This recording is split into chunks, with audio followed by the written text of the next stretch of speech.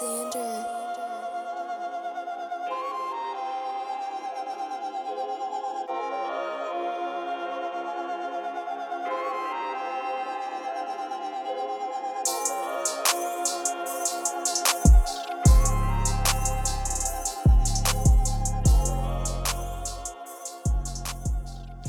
Hello, everyone. This is Sir's Movies, the official podcast of SirWalker.com. I'm your host, Sterling Woods. Today, I'm joined by Evan Todd McCoy. Sam Miller. This week, we'll be discussing what we've been watching, followed by a full review. This week's movie is How to Train Your Dragon, The Hidden World, directed by Dan DeBois. You can find more episodes on Spotify, Stitcher, Pocket Cast, and pretty much any other podcast app. If you'd like to donate to the show to help offset the cost of seeing a new movie each week, you can do so on sirworker.com/sirsmovies. If you'd like to contact us, send us an email to sirsmovies@gmail.com or join the Sirs Movies Facebook group. All right, before we get started, it's been a busy week for a lot of the hosts here, 2 out of 3 anyway. First of all, let's say congratulations to Sam. You got married last week. Welcome back. Congratulations to you. Thank you very much. And congratulations to you on the new addition to your family. Indeed. As of yesterday, I had a young little boy. So it's been a busy week. Evan hasn't done anything but sit at home, watch TV. So congratulations to you for that as well. Thank you. I've been enjoying my leisure time for both of you. I am relaxing for 3. Indeed. Well, congratulations. Keep up the good work. Good job. Indeed. All right. Well, I guess we'll get started with what we have been watching. So go ahead and start us off. Evan, what have you been watching? So, the first one I'll actually talk about the quickest ones first. So the first 2 things were TV shows, sort of. So the first one would be the Battle Angel anime. So it's actually called Gun M. I didn't know that before I tracked it down and watched it finally. But it's the anime version that was made from the manga, and those eventually became the Alita Battle Angel movie that we watched last week.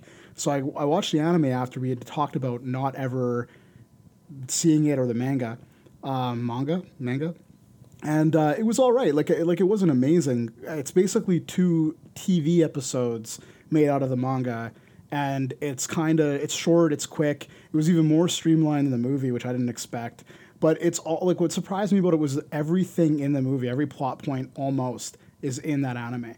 So what they did was they basically took about an hour's worth of material and managed to make a 2-hour movie out of it by adding a few things here and there and kind of just zooming in on a few scenes. So we thought that some of the scenes in the movie were a little bit streamlined, a little too quick, and a little too, they weren't stuck with enough.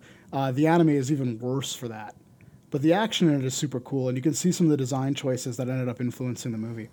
Yeah, I researched it, and I'm one of the types that if a movie is based on a book, I want to go listen to the audiobook or something like that. But because this is a manga, and because it's already a movie format, I didn't really want to go. I think they do have an audiobook, but it's kind of an adaptation of the manga, and I was just, it's not really my cup of tea, so I wasn't really interested.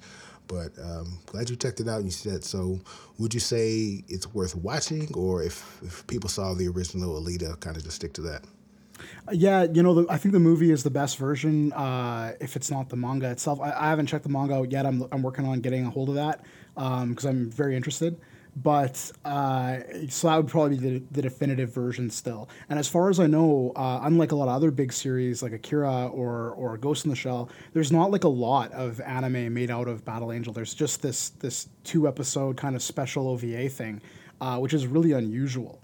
Usually they'll make a series, and there'll be a movie, and it'll be kind of like the series but different. And there's a lot of convoluted continuity stuff that happens when manga gets adapted into anime. At any rate, though, it's definitely not exactly like a movie, and it's not exactly like just an episode of a TV show or a complete TV show either. It's only worth watching if you're very interested in the world and you really want to see where it came from, is what I would say. It isn't exactly like reading the book that a movie was based on.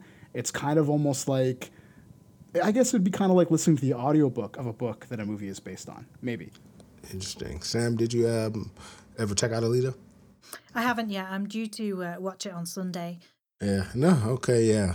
Well, if people are interested, they can go check that out. That is the Alita. I'm sorry. What's the name of it actually? So it's called Gun M, or sometimes called Battle Angel Alita. Gotcha. Okay, we'll check that out. All right, check that out if you're interested. All right, what else have you been watching, Evan? The other short thing, I expected that to be a short thing, but it was weird. Is Weird City. So the first two episodes of Weird City are available on YouTube. It's part of the YouTube Premium. Like they're trying to get into making their own content and TV shows. I haven't checked out much of it because I will not pay YouTube for Premium. But the first two episodes are free for Weird City, and it's a show that's co-created by Jordan Peele and Chris Sanders, I think the name is, and or Charlie Sanders, I think actually.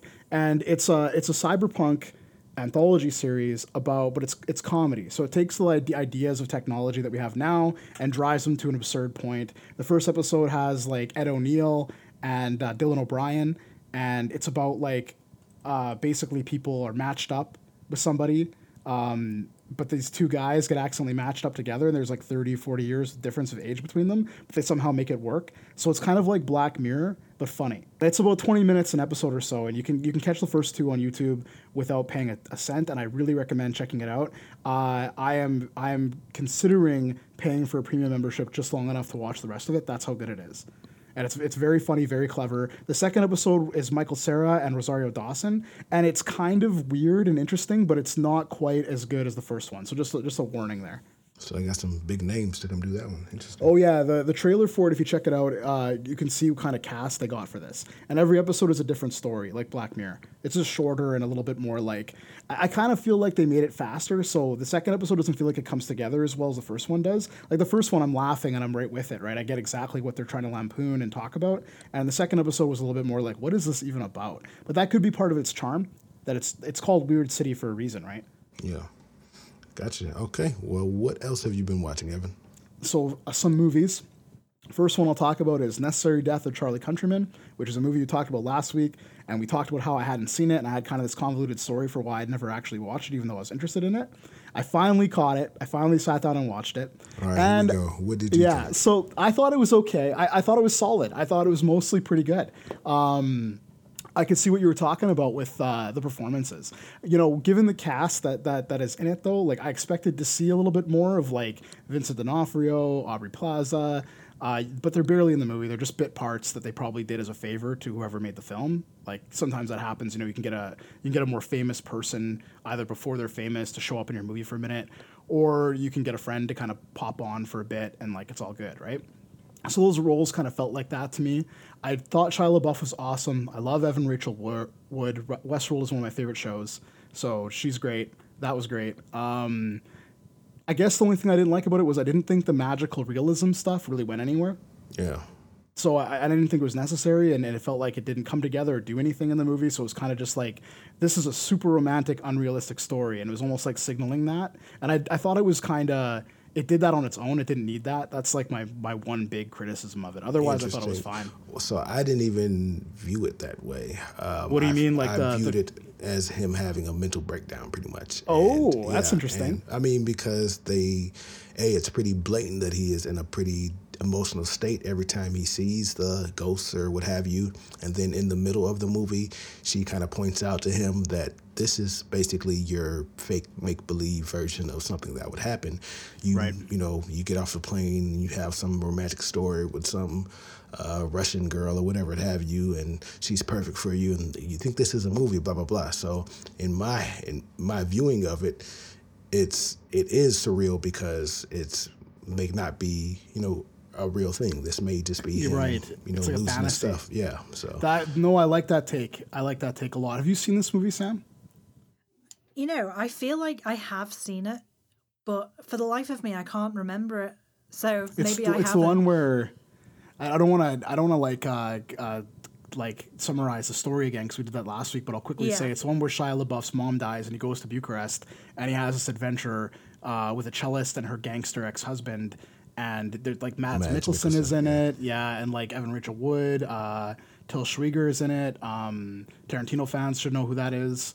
You know, like there's like a pretty good cast of actors playing these characters, and like the performances are really good, and it feels sort of like one of those, that sort of subgenre of movies about young men kind of finding themselves in a foreign land. Like I'd say The Beach is kind of like that too. But I like Sterling's take where it might be about him kind of losing his shit. So one thing I want to say about this movie too is I encourage since you've seen it, Sterling, and you like it a lot, check out a movie called Jack White. That's Chris Abbott. And it's almost like a serious, gritty take on the same sort of idea. A guy's mom is dying or dead, and then he like loses it and kind of like, you know, goes down this kind of like rabbit hole of his own like masculinity and his own fantasies. And it's a lot grittier and more realistic than Charlie Countryman, but it's just as good of a movie. And Chris Abbott is about as good of an actor, I would say, as Shia LaBeouf. So you might enjoy that one quite a bit. Yeah. It's not as romantic though. I'll warn you that it's a lot more like it's a lot less sentimental. Okay. So the next movies that I watched, in no particular order, The Sisters Brothers, the Western with Jake Gyllenhaal, John C. Reilly, and Joaquin Phoenix. Yeah. And Riz Ahmed. Yeah, I saw the trailers for that. I just had zero interest in watching it. I figured I knew what it would be more or less, and I thought that too. Yeah. But go ahead, It's tell not me what I I'm thought. wrong. Well, it's not what I thought it was going to be. I don't know if this is what you thought, but I thought it was going to be kind of a comedy, kind of lighthearted. No, I didn't think kind that of at all. No, okay, that's what I thought it was going to be from the trailer. It's not, and it made me cry. So it really got under my skin. It's a very, very good movie. It's just really about brothers and brotherhood and what that is. It's about family. It's about like going out there in the world and trying to deal with the trauma of your childhood in a outward way. So it has a lot in common with some other movies that I think deal with sort of the like, I don't know, like I guess the downside of like the macho ideal. And I think The Sisters Brothers kind of does that with the Western tropes. Like these two guys are like outlaws and they kill people and they're whatever, but they're actually kind of like just like they're doing all this stuff and they're kind of messed up. So it's really about that. It's about how messed up they are. Oh, in my head, kind of speaking about Shia LaBeouf, I pictured it being pretty much Lawless. His movie from I think 2012. I've seen that. Yeah, Yep. when basically the brothers and that was I think in the 20s or something like that when they're brothers and they do bad things but family Yep. relations and blah blah blah. That's kind of pretty much what I pictured it. A serious movie kind of about that has serious but emotional stuff. Just a Western, because I know John C. Reilly does kind of serious roles. I pictured that pretty much what it was, so I feel like I knew what it was gonna be. You should check it out. It's kind of like that. Did you like Lawless? I had mixed feelings about it. I thought it was fine. I thought it was worth seeing, but not worth going out of my way to see. Right. I would say The Sisters Brothers is a better movie. It's certainly more consistent. It doesn't have any really weird flourishes. Like I thought, for instance, that guy, what's his name? Pierce. Guy Pearce. Okay, yeah. I thought his character wasn't really like, it was really over the top. It felt like it belonged to a different movie. So there were some uneven bits in Lawless, I thought, but like Sisters Brothers is more consistent. It has like, it doesn't conform to a 3-act structure. So it doesn't like, it feels like it's going to end and it doesn't. And it's like, it kind of has like 5 acts or maybe more. So it's kind of episodic in a way, which is unusual for a movie. It feels very much like an indie movie. Like it's experimental in some ways. And there's some stuff that you think like you'd never see coming that happens, in terms of like characters' fates essentially. And like, it's really surprising in that way. And it goes to a different place tonally than you think it's going to. So it was a pretty complex movie, and the ending definitely got under my skin and made me cry. I'm kind of a sucker for stories about brothers, though. So the last movie that I'll talk about is the most controversial movie that I've probably talked about on this podcast, not in terms of quality, but in terms of like just how it makes people feel. And this is kind of a thing that Lars von Trier does. So I watched The House That Jack Built, which is a movie about a serial killer and kind of a story that he's telling about time. Like he claims are random incidents where he's like killed people. It's always women though, and they're not that random, it turns out. But it's kind of a very literary movie. Like there's this whole thing with Dante's Inferno that if you don't know Dante's Inferno, a lot of the movie isn't going to make sense. So it's like the typical Lars von Trier, sort of antagonistic to its audience, deals with cruelty unflinchingly, feels like a movie that might be endorsing a very nihilistic, very toxic, very evil kind of ethos or morality, but actually is about that morality. So there's this line between endorsement and depiction that Lars von Trier likes to trot up and down in a kind of weird way that nobody else really does, where it's hard to tell sometimes whether his movies are actually saying the things that he's talking about are good. So people have accused Lars von Trier of lots of things. Being problematic is like the least of them. They've accused him of being misogynistic, a Nazi, all kinds of stuff. Yeah, the list of his movies do, there are some adjectives that come to mind. They are polarizing. Yeah, They're he's not a polarizing. boring filmmaker, put it like that. And for my money, House that Jack Built is a better film than Nymphomaniac, parts 1 and 2. Probably I liked it better than Melancholia, but my favorite of his recent movies that he's been making since I've been paying attention would be Antichrist, which is a very strange movie. But House that Jack Built is actually pretty good, and but it helps if you know Dante's Inferno when you go into it. And I kind of feel like he, as a filmmaker, does not care if you follow him down his rabbit holes or not, and that's sort of why he's so polarizing. I thought the movie was very good, but I wouldn't say it was enjoyable to watch. It's too bleak, too explicitly violent in ways that are very problematic, and so there's lots of stuff in it that it should come with basically with a real trigger warning, not people making fun of sensitive people by saying trigger warning kind of thing, but it should come with one, like a content warning. I mean, it does because it's got a rating, right? But it is really extreme.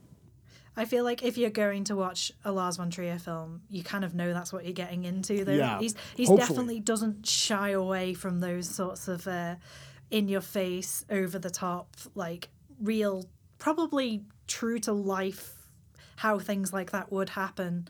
Right. Doesn't try and tone them down for the audience. Well, he's willing to. What I think is interesting about him is, and that what confuses people about him as a filmmaker is that he's willing to engage with cruelty. He's willing to be cruel in a scene, like in a movie that has, say, like a rape scene or a murder or like even a really gruesome accidental death. Most filmmakers will sort of Hollywoodize it a little bit. They'll sort of just make it a little less impactful for the audience so it's still palatable in some way. He doesn't do that. He strips away all of that stuff and makes it really cruel and bleak and explicit and real, even if it's not really real, because he likes to play with fantasy and flourishes of surrealism and what I would call magical realism. He does a lot of that stuff too. House that Jack Built has a chunk of that towards the end, without spoiling it exactly. There's definitely, he goes to a trippy place with it. We'll just say that. Have you seen this movie, Sam? It sounds like you're a fan. I haven't watched this one, no, but I've watched pretty much every other film that he's put out, just because I enjoy his films for what they are, because he doesn't really apologize for what he does. He very much knows that he's problematic, and he knows that his content is going to be polarizing, like you said, but he just doesn't care at all. He's like, this is my work. You can take it or you can leave it. I don't really care either way. I'm still going to make the movie and I'm not going to apologize for it. I think that's why I like his work.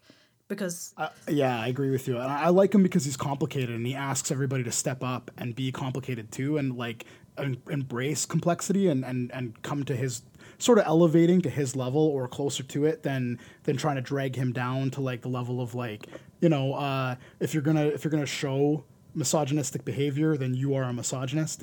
yeah. I guess that's it for Evan this week. Yeah, that's me. Indeed. So, Sam, what about you? I know you just got married, so you probably didn't have time for much, but have you seen anything this past week? Yeah, so I haven't really had a lot of time with carting in-laws around. Well, in-laws, my husband, my parents around, and just basically doing touristy stuff. But I managed to catch Abducted in Plain Sight this week, just because it's been popping up all over social media. And my friend, my best friend from the UK, texted me, and she was like, "Have you watched this yet? Because, man, is this crazy!" And she understated it, I think. Like Sterling Okay, said now last I have week, to watch it. you're kind of like, it's not a well put together documentary, but man, do you have to watch it? Yeah. So this is the Shia LaBeouf and Abducted in Plain Sight podcast. I'll bring my take next week. Yeah, you are literally just like, if I had popcorn, I would have been sat on my couch with my mouth hanging open and popcorn just falling out of my face, because it's just, you're literally just sat there thinking, how do you think this is okay? How has this man walked into your life and said, I need to sleep with your little girl because my therapist told me so? How did you then go, okay, yeah, sure, just her bedroom's just down there, second one on the right, yeah? Help yourself. I don't get it at all. Honestly, I was this is it's an SNL skit. You know, had this not been documented, had you not been able to prove that this is some stuff that happened in real life, this is something over the top that SNL would make up and you chuckle at, but you think it was too over the top to be real. So Yeah, especially like you said with the bit with the dad in the car and they're talking about his sexual frustrations. I was sat there thinking, this can't be real. Like, how has he just agreed to this? How has he not immediately been like, get out of my car and never speak to me again? Like, I don't get the thinking. But like you said, yeah, it was less a documentary about like how weird this guy was and more about how the family kind of got suckered in by him. But yeah, I'm interested to see that. whether I'm going to think like that there's some weird stuff that's not being dealt with in the family.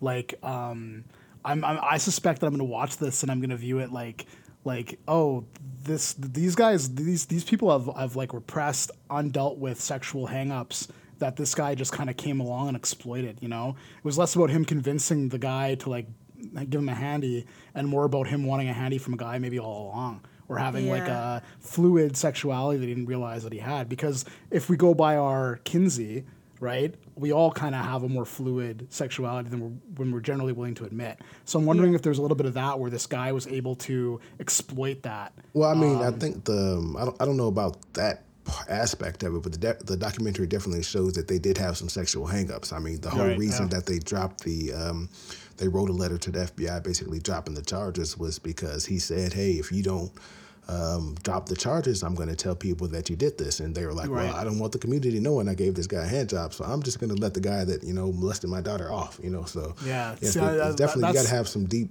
sexual repression, more morality issues going on to even think that's a possibility. But I think it's interesting because like that's another question too where I'm interested in like watching the movie now that I've heard you guys talk about it and seeing trying to like focus on it and read it through that question of like what has to happen for you to be willing to throw your children's safety under the bus so that you can avoid embarrassment.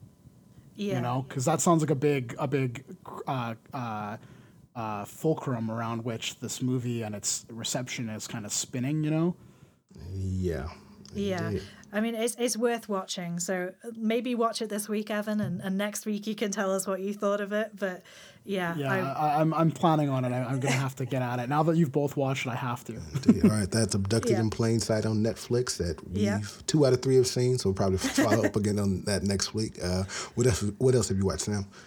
So my dad is a huge Queen fan. So we went to see Bohemian Rhapsody this week, even though it came out like ages ago. It's literally come out on like Blu-ray, DVD now. Yeah, it's on DVD in stores here now. Yeah, so we went to see that this week, and I just loved it. I can't even put into words how much I loved it. Yeah. That is, I've heard terrible things. I didn't go see it because I've heard terrible things about this movie. But so I'm surprised to hear that you loved it. Go ahead, Gus. Let us hear the perspective of somebody that loved it. I love Queen as well, so I love the music, and I thought it told like the backstory of the band really well. And although it was kind of toned down from what Freddie Mercury was like in real life, they can't do some of the things that he did to the band during like their inception and their growing years and stuff. But I was absorbed for the entire film. There was not one moment in that film that I wasn't paying attention to it. I just was completely into it. And the music was done really well. The way that they got I've forgotten his name now. Rami Malek. Rami Malek to sound like Freddie Mercury when he's singing. Like the engineering that went into that as well. Because I'm going to talk a bit about the sound here, but it's not Freddie's voice, but it sounds a lot like him. And they've done that by mixing Rami Malek's vocals with some of Freddie Mercury and with an impressionist from YouTube. And they've kind of layered them together to get this kind of like mashed up, oddly natural sounding vocal from Rami Malek for the singing scenes. And you'd think something like that would completely take you out of the moment, but it really didn't. And he played a fantastic part. If he wins an Oscar for this role, I would not be surprised. Yeah, actually, here he's in the running. Like I said, from everyone I hear, the movie was not good. It's had its issues. I know they talked about him having that like mouthpiece thing in, and so I was never interested in seeing. I mean, unlike you, I don't have the Queen background. Honestly, the Bohemian Rhapsody, the song, I couldn't pick it out of a lineup. I know the very beginning because the video has been put through social media, not social media, but pop culture so many times. Like I know the image, the visuals of the Yeah. video, but I have no idea what the song sounds like. I don't know the lyrics, and there are people that can quote that thing verbatim. So I couldn't. Queen wasn't a part of my upbringing. Queen means nothing to me, so I wasn't really interested on that aspect. And the fact that I heard all the negative reviews, I just I wasn't interested at all. But I don't know, the fact that you love it, I'm actually at least check it out just to see what it is. And like I said, think it's got to Yeah. be. You kind of got to watch it just because of its context. So like you can watch it and enjoy it, but like for me, I gotta almost. I'm gonna watch it, but I almost want to boycott it because of Bryan Singer. Even though I love Rami Malek because of Mr. Robot. That show is so good and he's so good. So I'm Yeah. happy for him, But I've seen one thing that I saw that was interesting about its quality. So I don't like biopics in general, and I particularly don't like music biopics. So I have like a disposition that already like leads me to avoid movies like this and not generally not like them anyway because they're Yeah. usually pretty formulaic. But I do like Queen. And I grew up with Queen just like you did, and like my mom was a big Queen fan. I knew Freddie Mercury's whole life story when I was growing up, and I probably owe some of my mom's way of telling that story and her tolerance and stuff to the way I came to look at gay men. Like when I was growing up, I didn't consider them to be something like you mock or like avoid or whatever. Like it was something that was like, oh, some people are gay, whatever, Freddie Mercury's gay, or something, right? So like there's a certain amount of awareness of that when I was growing up that I can kind of trace right back to Freddie Mercury, and just speculation that my mom and her friends would make about him and stuff, right? So like, because they grew up with him in a certain sense too. But like one clip that I saw was like the scene where they're all sitting around a table with Aiden, the guy from Game of Thrones, and he's in the movie, I guess. Oh, yeah. Aiden Gillen is his name, Littlefinger. So they're sitting with him, and there's a massive amount of cuts. There's something like 24 cuts in less than 3 minutes of screen time, which from an editing perspective, that's really weak sauce. And I guess some people were saying that the reason why that is that all the band members would have stipulated how much screen time they would have in the movie, essentially through their actors that played them. And that's speculation, I think. But there's a certain issue that raises with making biopics about people that are still alive, especially when they're Yeah. involved with the making of the movie. And there's been a few announced lately, like Hulk Hogan is getting a biopic where he's executive producing. So there's a certain amount of which like people are getting now this ability to curate what their legacy is going to be in a Hollywood kind of like condoned, washed, like sort of like it's really important if the movie waters anything down, right? If it does tone down anything, then it's like the legacy of Queen and legacy of Freddie Mercury gets curated by the Yeah. still living members of the band, and there's just something weird about that, something creepy about that to me. That's just something. Yeah. That's my 2 cents. I haven't seen the movie yet. Maybe I'll have seen it by next week. But Yeah, I mean, it was very much. The film is very much about Freddie and his Yeah. life and his involvement with the band and how he essentially is the reason that Queen became such a huge thing, because he was just so into the music and so creative and just wanting to push the boundaries of everything that he did. He was a very flamboyant character, more so in real life than they'll show in the film. Right. But yeah, the actual band members probably came off a lot nicer than they may have been in real life, simply for that reason that they are still alive and are able to edit their past like they want to. But in terms of the film in general, I just loved it. There wasn't anything in the editing that took me out of it. So that really fast-paced cutting in that scene, I think, played more into the pacing of the scene, of the way that they're debating and going on. It's got more to do with the story than what people are making it out to be, that it's a debate about who gets the most screen time. I don't think that's the case at all. But I can't say that I noticed it. at all. Well, I'm glad to hear that because, like, I think maybe like that's a danger of pulling a clip out of context and using it to say whatever you want to say. Like, Yeah. if you're saying that the scene is really in context a fast-paced debate, so they're cutting between all these people who are involved in debate. Well, then there's your reason for doing the scene that way, which I think Yeah. is like that's the thing that somebody's agenda when they're or their point of view that they're trying to support. They're not going to give you the full context necessarily. So it's good to hear you say that. It definitely makes me more interested in seeing the movie. Yeah, I definitely recommend watching it. Just without I suppose the tinted view of what people have been saying on social media, because again, that whole thing came around when the film came out about how Rami Malek was refusing to say that Freddie Mercury was gay. But the whole thing was blown out of proportion for me because Freddie Mercury never actually admitted it. He never said it. That wasn't a part of his life.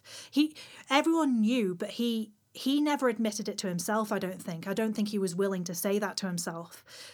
So I think I always that thought kind he of just annoyed didn't. me. I thought that he just didn't use like labels, like he was not into the label of being gay or like what just identifying as a gay man in that period would mean. I kind of thought he Yeah. was avoiding that and trying to be like kind of like David Bowie in a way, where David Bowie like refused to really be like pigeonholed in any Yeah. way, right? I kind of felt like that's like, but I don't really know, like, but I always thought that was kind of the vibe, right? Like that it wasn't like.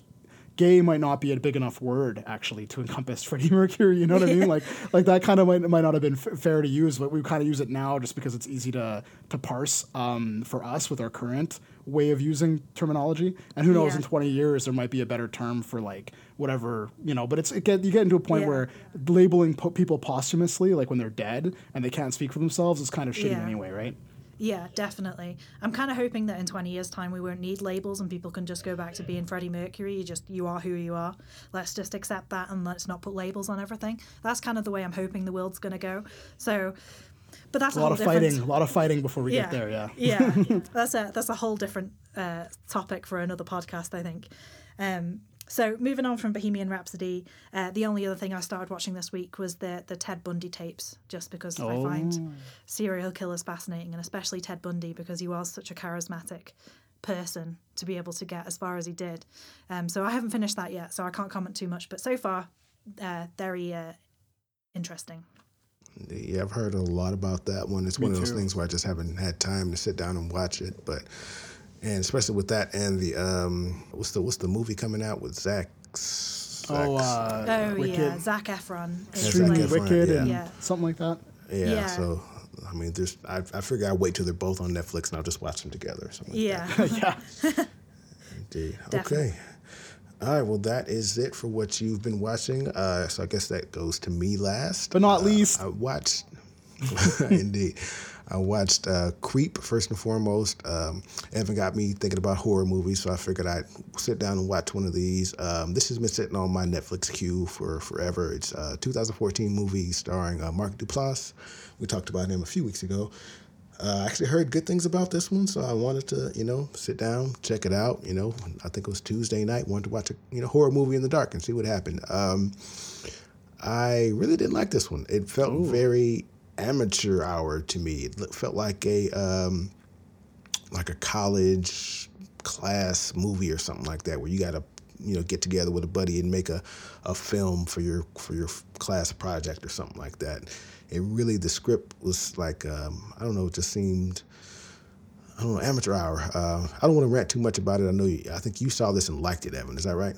Well, yeah, but I mean, like, the Duplass brothers come from, like, the mumblecore tradition, it's called. So, like, there's a certain, like, what you're saying about it feeling like a kind of like a college student movie, it does feel like that. You're right. You're completely, totally right about that. But it's kind of on purpose. It's like a stylistic choice. They're basically doing, mumblecore is basically like them attempting to, like, make movies. Some of them are comedies, but some of them are horror movies, too, where they're trying to make movies where it's kind of like it's way stripped down in terms of like the Hollywood cinema feel of it. So it's really a lot of handy cam, a lot of like close tight angles, the way like you're shooting it with a camera that you're holding, and the audio equipment is like basically a mic taped to your shirt, So essentially cheap movies made on a college student budget, and the writing is usually to reflect how people kind of talk more than like how dialogue's typically written. So I'm hit or miss with those movies. Some of them I really like, some of them I don't. I thought Creep was really good though, mostly because I thought it like Mark Duplass was very different in the role and was actually really, really creepy. But more from you about this. I 100% disagree. It felt so, I don't know, like I could see through it when I never felt like I never felt immersed in the movie. I always felt like I was watching some kids do a college project. I know I hate to say it again, but it just felt that's all I got watching this. I never felt immersed. I always felt I was kind of laughing at it, and the twists and turns it took. I just like I said, it felt very cheap. And not cheap as in it didn't cost a whole lot of money to make, but cheap as in bottom shelf at the Blockbuster back in the day. Harsh. Just some random movie you picked up. Yeah. So I mean, I hate to. I'm a big fan of Mark Duplass. I like all the stuff like a lot of stuff he's done. But this, I don't know. Like I said, the only reason I saw this is because I heard good reviews about how creepy it was, but I never got that vibe. But I understand that that's what he was kind of going for. He was kind of being the creepy weird guy, but it always felt like this is a character that was written as a creepy weird guy rather than a creepy weird guy, if you got to get the difference. And there's actually a Creep 2, came out 2017. I have zero interest in watching that. So I feel like please watch that one. I feel like it's going to be the same movie, but then they're going to throw a twist on it, and maybe because it's basically the same premise from IMDb. So I assume. Watch it. Let me just say so. All right. The basic plot of this one is guy answers a Craigslist ad for he wants to some guy hired him to go out and videotape him for a day for reasons, and things go left from there. And I feel like Creep 2 is the camera guy turns it on his head, and things go differently than the first movie, which obviously I feel like so maybe that's wrong, but that's all I feel like I'm going to get from the second one, and didn't care enough. The first one wasn't good at all, so I'm not going to see it, but yeah. All right. It is different. Like when you say they throw a twist, you're right. They throw a twist at it, but it's actually a few twists. And the character that he's with this time isn't a dude who's like perplexed. It's a woman who is very quick to pick up what's going on, and so it becomes a game of cat and mouse between the two of them. And it goes in some really unexpected directions, like really unexpected. And I thought Creep 2 might have been better than Creep 1. If that was Creep 1, I might be interested in seeing Creep 2, but because Creep was so bad, I don't care enough about Creep 2. Fair enough. At least you tried. At least you gave it a chance. Sorry, I know we're hogging the conversation, Sam. Did you check out either one of these on Netflix? No, I haven't seen Creep. I've read a bit about it, so I do know a little bit about the story itself, and I was actually going to watch it this week. I started pressing play on it and then decided that it was probably too long for the time of day, but good decision. But I do think you'll like it. Want to watch it because I could be wrong here. Evan, you might know, but was there actually a script for this film? Because I feel like they actually filmed it like scene by scene. I think they just kind of gave people vague directions and said, just take it where you will. Yeah, I'm willing to bet that was the case. They do mumblecore and adjacent kind of stuff does do that. Like they'll do things like they'll write you a character like 3 sentences, and then you just create dialogue, you improvise it. So it's kind of like comedy improvisation where you're allowed to ad lib a bunch of jokes, and they kind of keep the one that works the best. But it's more like entire scenes of dialogue are done in a really like a very like actors studio kind of way, where like because these guys are all like the Duplass brothers and some of the people they work with, they're actors like they really like they're almost like stagey kind of actors, I think, and they like to do stuff like that. They're drama nerds, so they'll do weird things with movies. Like I don't know if you guys have seen like You're Next or some of those kind of like some of the other horror movies that these guys are all kind of involved with, but there's a little bit of that too in those kinds of movies. And the Duplass brothers, they had a show on HBO for a couple seasons that had a little bit of that as well, but I can't remember what that show was called. Yeah, I thought Your Next was overrated as well. But again, I'm not the horror guy, so maybe that's well. why. Creep is a weird choice for a horror movie because it's not particularly scary, and it does invite you to laugh at the character as much as be scared of him. Like, because you're not sure if he's full of crap though, like for most of the movie, and like the main you're with the main guy in it who's like talking to him, and the main guy isn't sure either what to make of him, and he'll like Duplass does this thing where like he's almost more like puckish or more like a trickster. Like he'll run down this branch of like, I'm this guy, I'm like this, and then he'll pull it back and act a completely different way. And I kind of thought that stuff was sort of fascinating, you know. And I love the ending, so I don't know. Yeah, 100%. You didn't like it though, yeah. You didn't like it. Indeed. Okay, well that's Creep on Netflix, 2014 Creep, because there are like 6 different Creeps when I googled it. But yeah, so What else you got? next I have seen True Detective season 3.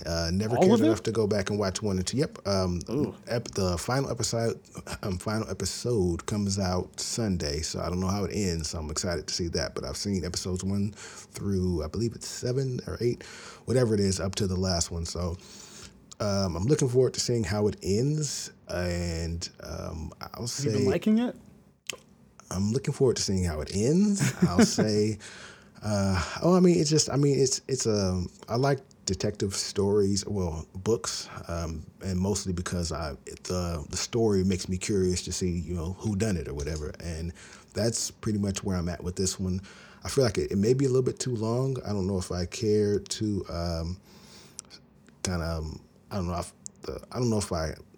what they're doing with it. It is interesting, but I feel like it's very reminiscent of what season 1 did, and I guess because season 1 got all the accolades, of course that's why they did it. But I think it is a little bit too long, and I don't know. I want to see how it ends, and I'll applaud it, when they wrap it up, and I'm sure I'll be shocked or what have you, and that's awesome that they did that. But I don't necessarily know if it is a masterclass, great season of television, which everybody lauded season 1 to be. But again, I couldn't watch all of season 1 because it's a little bit too boring for me. So maybe, again, I'm just not the demographic for it. Big disagree, man. That season 1 is so good. Have you watched any of this, Sam? I've watched season 1.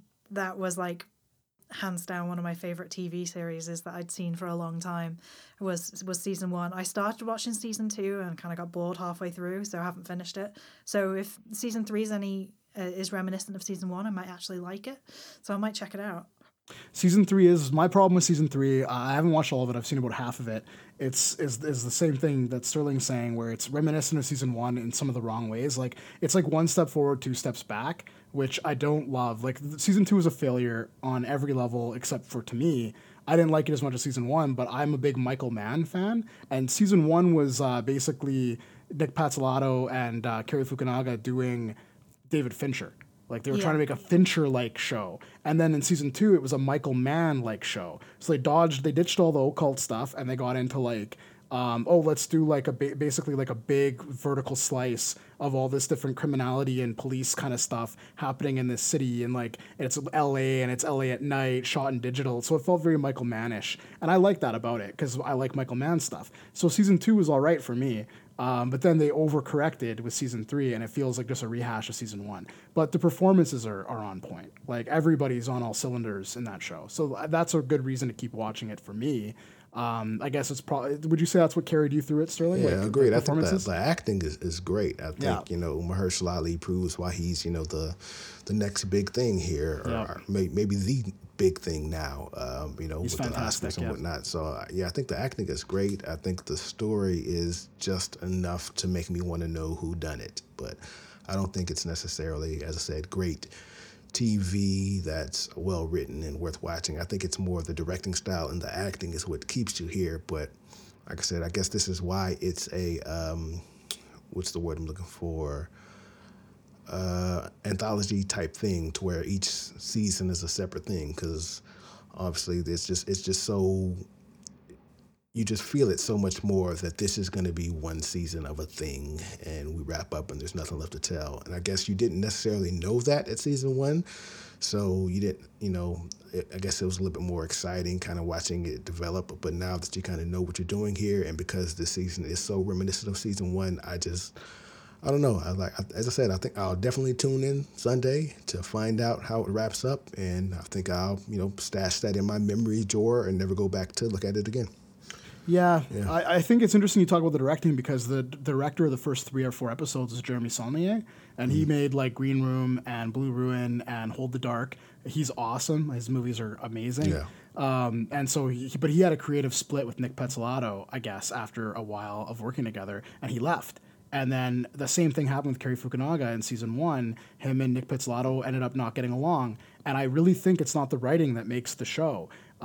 Season 1 would not be as good if it wasn't for Cary Fukunaga's direction. Even though Nick Pizzolatto is really good at some of those hard-boiled detective cliches and stuff, and he's doing a little bit of interesting things, interrogating some of that stuff, he also falls on his face a lot. Like, he's not a perfect writer, and he's kind of a problematic person in general. He's kind of sexist and like has some opinions that are a little like old white manish, you know. So I don't always love what he's putting down. Indeed. Okay. Well, that's it for True Detective season 3. Looking forward to seeing what happens, and I'll probably, follow up next week as to what I thought if I'm not too busy with this newborn. So last but not least here, I did watch all of Escape at Dannemora.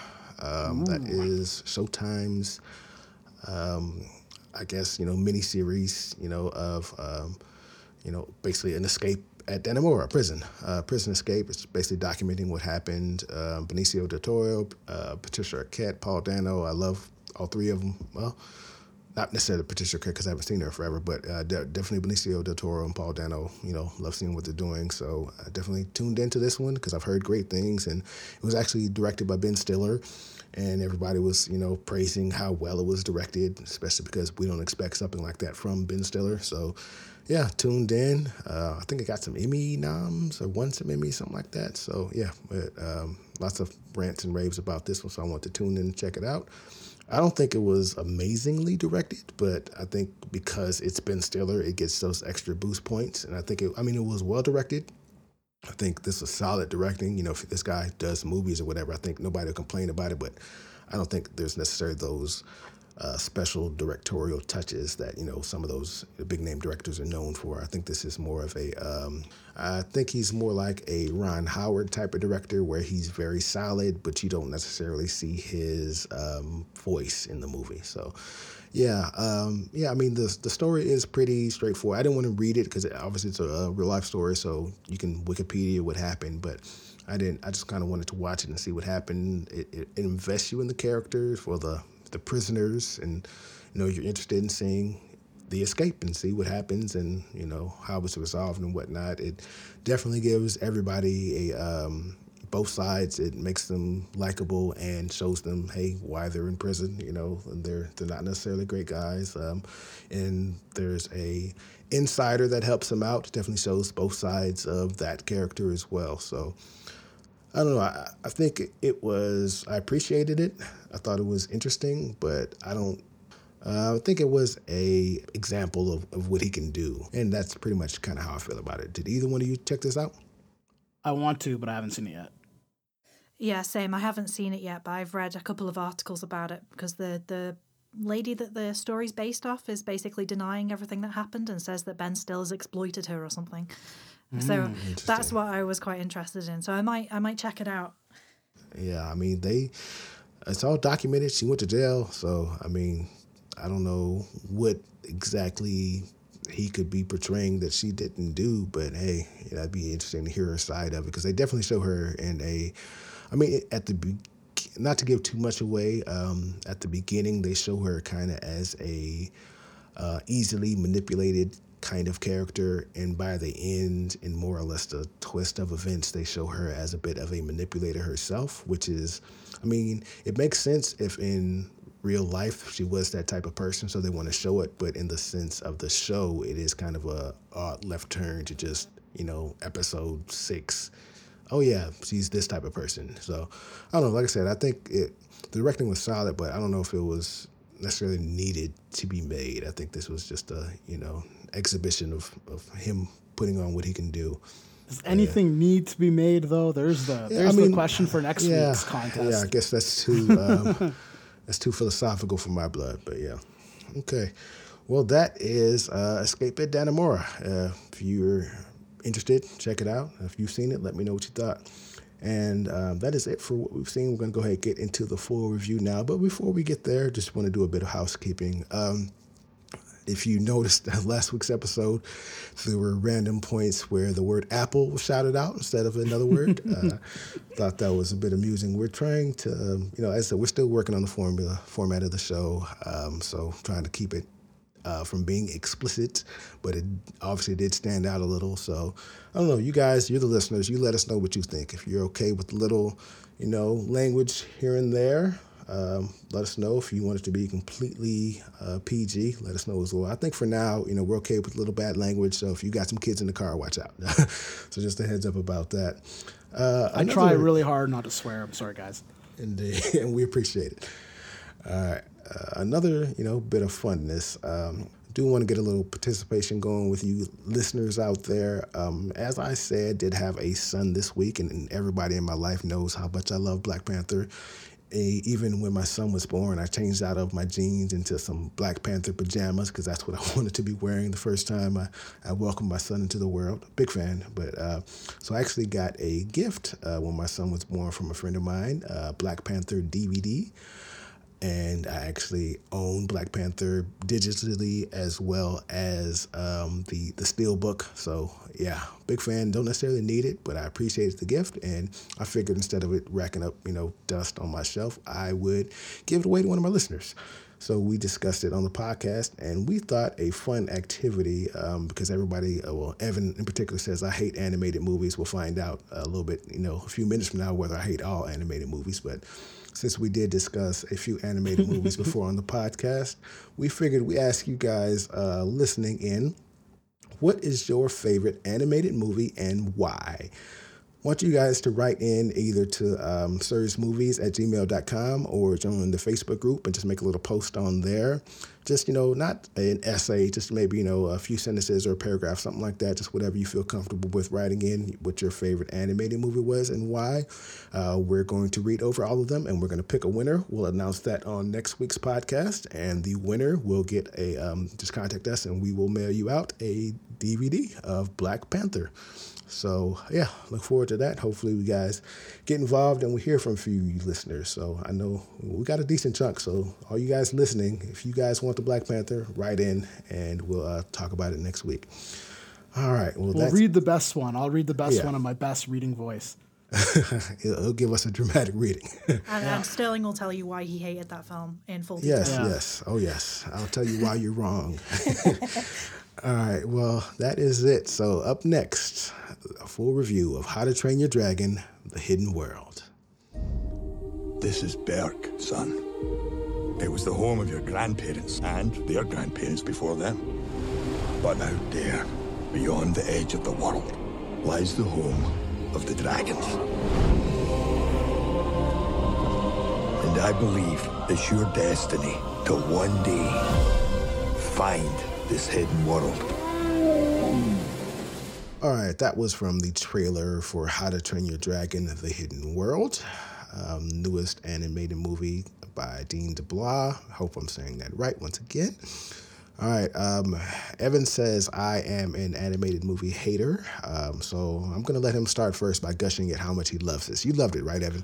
No, and I'm going to pass it on to Sam, actually, because she's the resident. Like the Lego movies for me, that is How to Train Your Dragon for her. So I think Sam should start us off this time. Yeah, I mean, I'm going to probably blow you guys out of the water and say I didn't overly like it that much. Oh, wow. Which is saying a lot because... Me neither. Like you said, How to Train Your Dragon series for me is the same for you as the Lego movie. As far as animated movies go, I could watch them any time of day, but with this one, I was kind of waiting for it to do something different, and it didn't happen. And I was kind of sat there waiting for it, and I was like, in a minute. No, in a minute. No, oh. And then I got to the end of the movie and I was like, oh, so we're not doing something different this time. Okay, that's fine. Yep. I mean, I still enjoyed it, but it was not my favorite How to Train Your Dragon movie. As far as plot goes, it seems like they've had the same plot for every single movie that they've done. And I was hoping that with it being the hidden world, we'd have more hidden world in it, and there wasn't. So I know you guys were hoping that I'd come into this really positive and give you something to like fight back against me with, that I think we're probably all going to agree on this one, that it was kind of a little bit boring. I think I thought that it would be you and me versus Sterling this for this episode, but no, I'm with you on most of what you said, especially the bit where like waiting for it to do something interesting or different. It's what I would like to call a rehash quel. It just rehashes the best parts of the first two movies, like literally on its face, and it's not just the callbacks and jokes, because of course they're going to do that. It's literally plot points and set pieces. You know, we've already seen everything that's in this movie almost. And they just really, if it's going to be the end of the trilogy and how we're going to send off this like very beloved animated series, it needed to be stronger, it needed to be bigger, it needed to be bolder, and it needed to really have a better villain more than anything. I'll return to that later, but that's going to be my biggest criticism of the movie, I think, is that the villain is very, very weak. Yeah, no, I agree completely. But we've been talking, Sterling, is this the weird one? Did you like this movie? Are you going to take us on? Is this the Upside Down? Yeah, so plot twist, it is you guys against me, because I like this. Of course you did. Of course you did. Well, okay, so let me add a caveat to that, because the first half of this movie, I was out. I was like, this is what I expected to be. I have so many issues with this. I'm not feeling it. And then the end of the movie where it kind of got going, I have flaws with that. I can take that second half apart as well. But I think my overall, it's just when I walked out the movie theater, I walked out thinking I had a good time. I put it like that. So it's not a bad movie or anything. I think it was full of flaws, but I think when I'm talking about a kid's movie, this is what I'm talking about. I think kids are going to enjoy it, have a good time, see flying monsters doing silly things, and they're going to walk out thinking I enjoyed myself. And I think that's what I got out of this.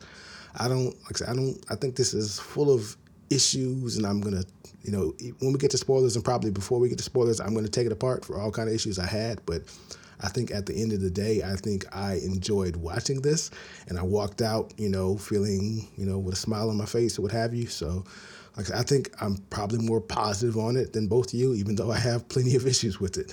Well, I think there's something interesting to that, because like I think both Sam and I have a certain amount of investment in the series. Like I'm watching this movie in the context of really enjoying the first two, particularly the second one, which I thought did what sequels should do, which is go back to the first one and broaden everything out, dig deeper into the like pathos and the emotional characters, come up with better connections, more relationship stuff, and then also make a bigger splash with like the universe and the world, build it out a little bit. And I thought the second movie did all that, and the third movie doesn't do anything with it. So that's the context for me. But if I'm reading you right, you didn't have that necessarily, investment. So the third movie might land pretty much like the first two did for you, which is fine. I thought the first movie was okay. I thought people gave it more praise than it deserved. I thought the second movie was bad. I didn't really enjoy that at all. So this one was a nice, pleasant surprise for me. I guess that's kind of how I felt. I guess if I went into this loving the first two, I definitely would get, let down with it. But so I guess that's kind of the difference here, why I enjoyed it probably a little bit more than you two did. Well, one thing that kept it back for me, though, before, we'll get into this more in spoilers, but, I think the movie is actually symbolically problematic. It's even a little bit racist. And now I thought that was going to be a joke. I thought we were going to joke about it's racist because Toothless, his mate is a white dragon. But I thought that was going to be just a fun joke we were going to do. But no, I think the movie is actually a little bit racist. And I'll get into that more in the spoilers. But Sam, I'm going to let you get your 2 cents, because I'm going to spend about 4 minutes going in on this one. Okay. I got a whole list too of things to complain about. So yeah, I mean, we're hoping that you'll give us some positive. Yeah, I want you to say why we're wrong, so I can, I can. I don't know. Can you? Because maybe your list is as big as ours. I'm here, kind of trying to think of counter arguments to what you guys are saying, and I mean, as far as the racist side of things go, I mean, I'm going to caveat whatever I say in this podcast in that I come from an island that is predominantly white, so my experience of racism is.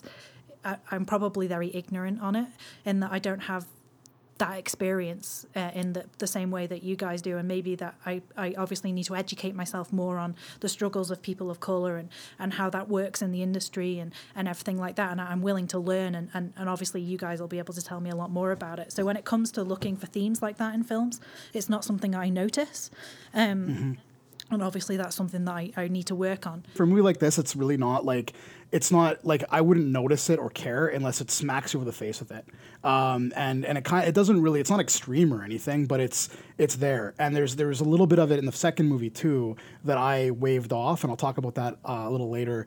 And in this movie, it kind of becomes a pattern. So we can talk more about that later. But I get what you're saying, and it's really cool that I think it's cool that you're, giving a kind of like this is my context, this is where I'm coming from on those questions, Yeah, and just that No, it's not I something get what I you're have saying. experience with. So when it comes to discussing it, I feel very, I guess, uncomfortable. It's not somewhere I feel comfortable having discussions, because it's obviously it's something we do need to discuss, because it does make me uncomfortable as a white woman. So yeah, I'm all ears to hear about the struggles and everything. It should just be a side piece for this movie. But Yeah. Sterling, what do you think? Well, no, about that? I think it's actually interesting, this being the multinational podcast that it is. Everybody's from somewhere different. I'm the only American here. Well, Sam is soon to be American as well. I don't know if you'll claim it, but on paper anyway. But yeah, so because just here, race is a lot more. I don't know. It's a lot more blatant in your face. It's talked about all the time. We've got a terrible history of racism in this country, and it's always talked about in the news. And Hollywood has a terrible history of racism. So, that's just something. It's more obvious to me. It's something I'll think about more often. And I can't, necessarily fault you, either one of you, from coming from a place where that's not the case. I don't expect you to look at it through that lens, because this is where I live and this is the life I have. So obviously I'll look at it a different way than you do. And so far as this movie, I was really hoping this was going to be a joke, just like you, Evan. Looking at the trailers and the posters, seeing the Night Fury with a white Night Fury, I was like, okay, so they're going to somehow make this make sense, and it's going to be funny, but it's not going to be the racism I think it is. But I hate to look at a kid's movie and shout about racism, but come on, it's just, this is not a coincidence. This is not an accident. This is not a funny surprise. I 100% believe in my heart, somewhere along the lines when they were writing the story, a mock-up for a black version, a black female, Night Fury, Toothless, was drawn up, and somewhere on the food chain, somebody says, we can't do that. I don't want two black Night Furies looking at each other. It's just the optics aren't going to look right. I think we have to make the Night Fury white. And why a Night Fury would be white, that doesn't make any sense. And there's not even a line in the movie about it. There's not a... Oh, they just, there's not a, we captured the rare albino Night Fury or something like that. There's nothing. It's just, you caught a female one. Awesome. So are we, do they expect us to believe that all female Night Furies are white? But, not to get into spoilers, but later on in the movie, it's proof that that's not the case. So it's just, it was a purposeful choice to make the Night Fury white, and just because they didn't want the optics. There's no other explanation for it. I'm probably showing my ignorance here, but when I was viewing it and when I was watching it, the fact that she was white and he was black kind of tied into the love theme of the movie to me, in that a relationship is kind of yin and yang. So they were kind of like a literal representation of yin and yang, in that they balance each other out, and that's why. But I must have missed the bit where there was a black Night Fury or something. I don't know. Well, it's a context thing. Like, it's like there's a history of you can explain this, Sterling. You explained it to me one time. So hold on, I'm not even done with I got about 4 minutes to go on that. It's just because even in the first movie, they're talking about how you can't see them, because they're all black, you can't see them sneak up on you and blah blah blah, So how does that make sense with there being a white one? And then throughout the movie, when they're first introduced to us, she's literally not giving too much away in spoilers, but she's literally portrayed as the white seductress that is played in lots of different, blaxploitation and, type era films. She's literally that character. We'll get into, I was trying to do this rant pre-spoilers because it is not all pre-spoiler, but I'm going to get into it a little bit post-spoilers, but just the optics of what this is and the decision that they made it and the fact that they didn't even try to make a reasoning for it. It's clear that it's done because of the racial politics of the racial optics. Every time you turn on the TV, I think kind of what the point you were making, Sam, it's a little bit, I mean, it is true, but it is a little bit problematic as well because, like I said, a lot of TV shows will try to have interracial couples, and they'll try to, have a black man and a white woman with a black man, and showing how okay that the company is with interracial couples and blah, blah, blah. But at the same time, what's wrong with a black man and a black woman? And a lot of times in movies, it'll be a black man and a light-skinned black woman, or a white lady or something. It's very like Jordan Peele's Us got a lot of praise because the two main characters are both black and both dark skinned, and that's rare. That's something you don't often see.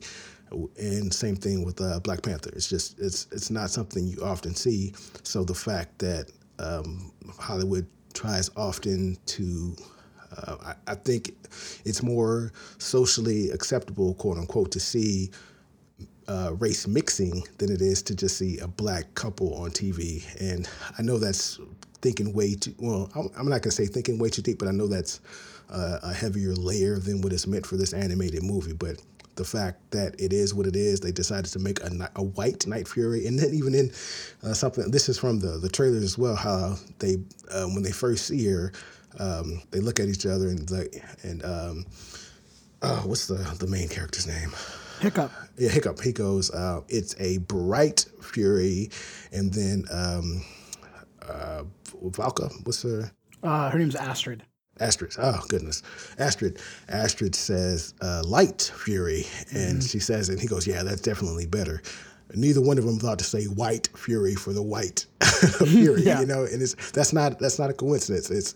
And the fact that they point out it so obvious that white rhymes with light and bright, but neither one of them said white because that's not something that's okay to say. And clearly, if we were looking at it, the most obvious thing to be would be white fury because it's a white. It's just, I don't know. It's so problematic on so many different levels. And like I said, I walked out the first half of the movie. That was a big problem for me, but by the end, I kind of let it go and I just enjoyed the animated movie. And so I'm gonna take a breath, and I'm gonna, like I said, I did enjoy it when I walked out of it, but that is a huge issue that was very problematic for me. So I'm off my soapbox, and you guys can go from here. It's context too, like that's what you're saying. Like context, the context of like how race is done in Hollywood is sort of where all this stuff is drawn from. So there's going to be people listening to this probably that they're going to think like, well, they're dragons. They're not even humans. What are you guys talking about? Well, I'm sorry, but there's certain coding. There's a semiotics happening here. There's a symbolism with what Sterling's talking about. And one of the weirdest things about the movie is how sexualized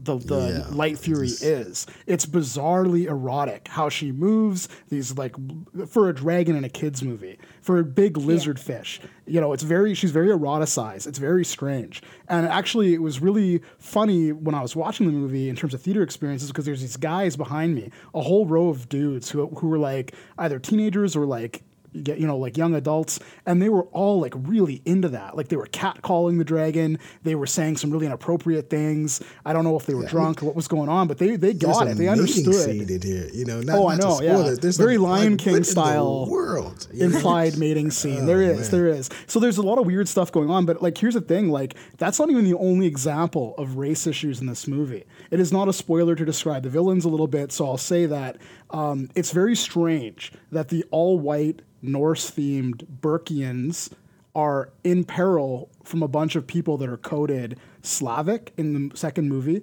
but the voice was a black dude. Jimon Hunsu plays a guy named Drago Bloodfist, which is a very Slavic-sounding name, and he's brown, and he looks different, and he's got a black dude's voice. He's the bad guy. There's no other character that looks anywhere near like him, and he's the bad guy.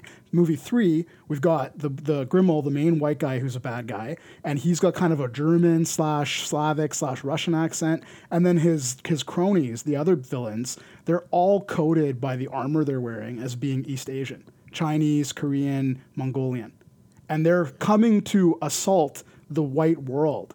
That there's nothing it's not intentional. I don't think like they weren't sitting there being like, "Ooh, we're gonna like talk about immigration with this movie." I don't think they were trying to do that necessarily, but it's not an accident either. There's something going on there that maybe the filmmakers didn't even realize they were accidentally, because that's usually how this stuff happens. It sneaks out of what you use tropes in a careless way, and all of a sudden you're using tropes in a way that make you look like you're including dog whistle kind of content that you don't even mean to do.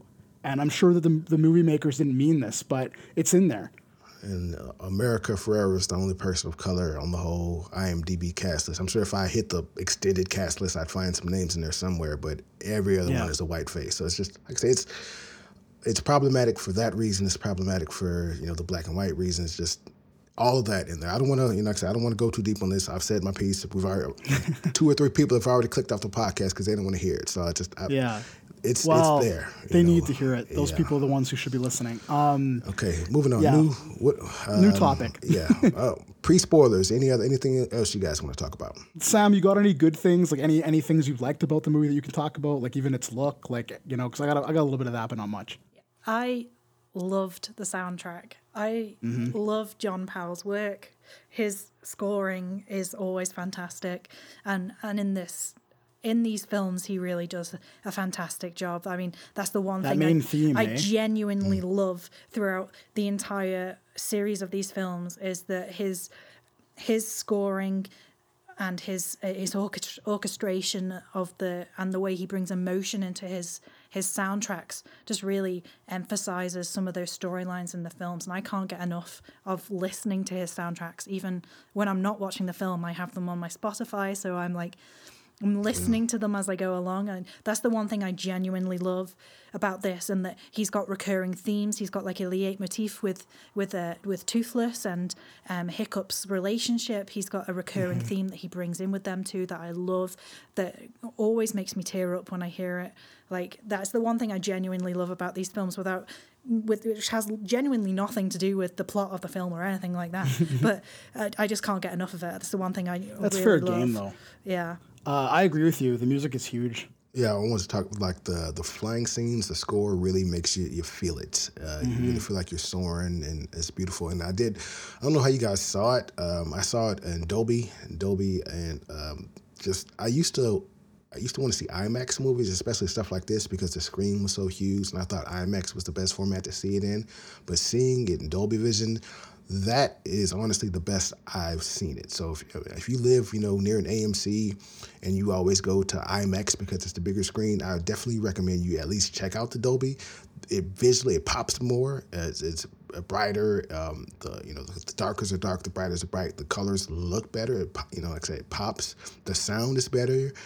You can definitely, like when something's coming from the left, you feel it more, and the seats will vibrate because of the bass. So just Dolby Vision, seeing this like that, especially some of the soaring scenes, some of the scenes later in the movie were just drop dead beautiful. I mean, just stunning, just visually to look at. This, like I said, this movie is full of issues. So it's problematic for those reasons, but seeing that I got a kid, so I might buy this down the line if I get a nice big 4K TV or something like that, and I get a movie room in my house. I might buy this just because visually it's so pretty to look at, and it'd be nice to sit down and rewatch those scenes again.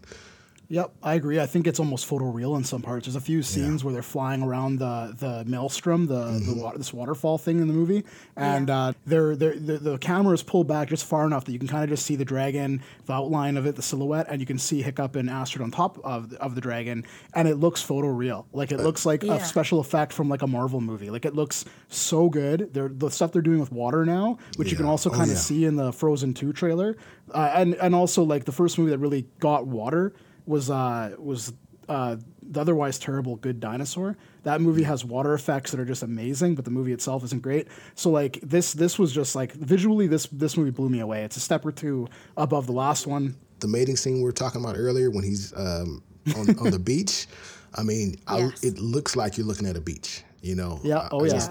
That's my favorite scene in the movie, by the way. Just throwing that out there. Well, okay, we'll talk about that as far as, but yeah, it was very pretty to look at. I thought it was funny because they act like cats, but whatever. It's in the trailer, almost the whole scene, so we could talk more about its context later. I agree with you guys with the beauty of the movie. I really liked the Power Ranger dragon armor bits, so that's also in the trailer. I'm not spoiling anything, but all the characters have like dragon armor now, and they're kind of color coded, and they kind of look like Power Rangers, and I kind of dug that. I thought that was kind of fun. I also thought that the relationships, like the core relationships, are pretty strong. They, like Hiccup and Astrid, Hiccup and Toothless, that's all pretty good. But everything else, like with the characters, kind of gets, you almost can't say something nice about this movie without saying something bad, is how I feel. So I will say that, like, I was hoping that the other characters would have more to do in this one, because they had nothing to do in the second one. And that was one of my big criticisms of that movie. But they really don't. They're all just like, they're all just there for a bit. Every side character has like a bit that they do. Some of them are pretty poor. We'll get into that in spoilers. And they don't have much else going on. But this is about the end of my like positive things for this movie. What you, Sam? Yeah, I mean, it visually stunning, completely soundtrack amazing, plot poor. I don't really have anything that I can say that's pretty positive outside of the soundtrack and how visually appealing it was. I'm trying to think of something nice to say and I can't. Indeed. Okay. Well, I mean, I think at this point we really need to get into spoilers. Before we do, though, I want to go into recommendations. As I said, I mean, if you got a 5-year-old, if you're as terrible as it sounds, if you're okay to just turn your brain off and go watch a fun animated kids movie, I would recommend it. Because I think it's incredibly problematic if you think about it, deeper than just the basic script level or whatever, and you watch the movie for what it is. It is definitely problematic. That race issues aside, there are a lot of issues with the movie. It is poor on a few levels, but I mean, if you're a kid or you're just taking a kid to see a movie, I definitely recommend. This is a good kids movie to go see. They'll have a good time. They'll walk out clapping. So I would recommend it on that level. What about you, Evan? I don't really I'll recommend it for completion's sake. Like it's worthwhile probably to finish the movies. But if you're just like a newcomer coming into How to Train Your Dragon for the first time and you're thinking, oh, now it's over, maybe I'll watch all of them. I almost can't say really skip this one and watch the other two, but I don't think it comes to a satisfying conclusion. I think that this third movie is pretty disappointing. You might as well just watch the second one twice, honestly. Sam? Yeah. You gonna recommend it after all or no? No. It's hard because it's a sequel, right? Yeah. I mean, to finish off the trilogy, yeah, watch it, give it a go, to see how far visual effects have come since the first film, for sure. But no, I can't say that I'd recommend going to see this as a one-off. Okay, well, that is our recommendation. So from this point forward, we're going to dig a little deeper into it. So spoilers for How to Train Your Dragon, The Hidden World. Another Night Fury.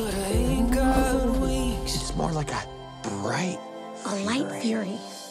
Yeah, yours is better, probably. All right, now that we are in spoilers, I guess I'm just going to, like I said, my last little bit about the race part. And everybody, I'm sorry. If you're a racist, feel free to skip ahead 60 seconds. It'll be over quick. I don't know. She was literally a operative for the bad guy, So the fact that it's not just a white woman, quote unquote, with a black man. It's literally she's that femme fatale, the quintessential, the stereotype, evil, backstabbing white lady from a lot of black, type movies. And well, hold on. Yeah.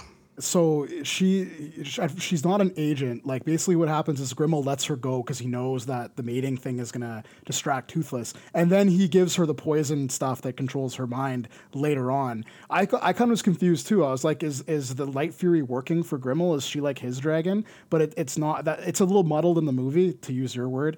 But I don't think she's actually I don't think it's that. I don't know. This is pedantic. Was bait maybe. at the very least. I put it like you're that. right. You're because, right. You're right. I mean, he was tracking her. He knew where she was.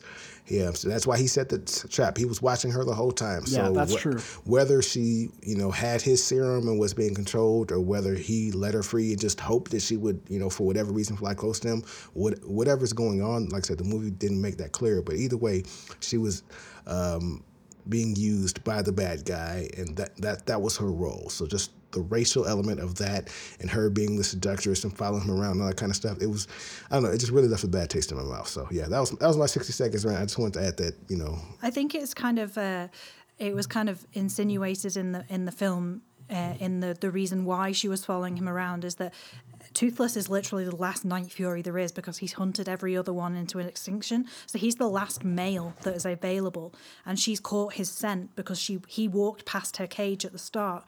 So from a reproductive point of view, she is going to hunt him down because she's going to want to further her bloodline. So I think it's not very clear, but I think that's kind of like where he was coming from, because he knew that she was going to hunt Toothless down because... Well, I want to push back on that, because I don't know if you guys noticed it, but when they did the Hidden World, which even...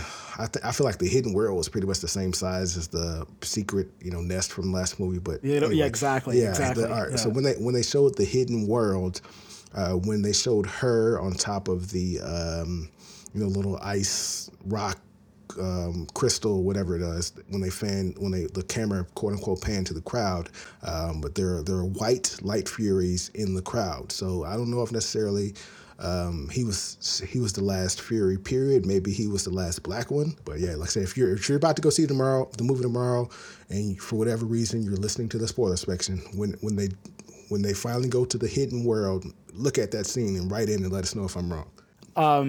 Yeah, so I think even though, like, you're right, Sam, that like on a purely like logical level, it does make sense that she would like pursue him. It's still problematic in a different way, because like the way the narrative works is that it parallels Toothless getting a girlfriend, that whole subplot, which is supposed to, like, I didn't expect that to anchor the movie, but it kind of does. Like, it seems like the whole movie's about that in a way. But it also is supposed to parallel Hiccup and Astrid finally getting their relationship figured out, which to me was a really weird choice, because for one thing, if they're a loving couple that have been kind of together for a while, how does that parallel to two sentient dragons who are desperate because they're the last of their kind? It doesn't really it doesn't send a good message about like what a relationship is about. Although I can see that the movie's trying to be about that. How do you better yourself? Or how do you better your partner, and how does your partner better you? I got that from Hiccup and Astrid's story. But the parallel breaks because you're right about the logistics of the Light Fury and Toothless's whole deal.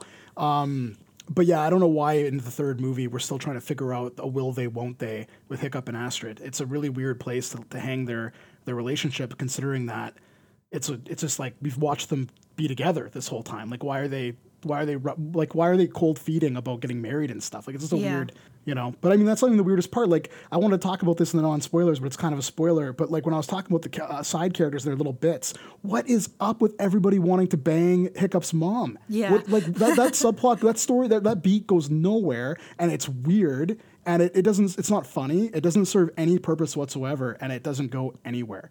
I thought that was super bizarre. Talk about inserting weird adult stuff into a kid movie. Like, that was strange. That's the way that they were trying to include her in this movie, I because know. she was such a big deal last movie that they had to somehow show that she was still a part of the clan. Yeah, what a crappy way to do it, though, right? I mean, of all the crappy decisions, that one's fine.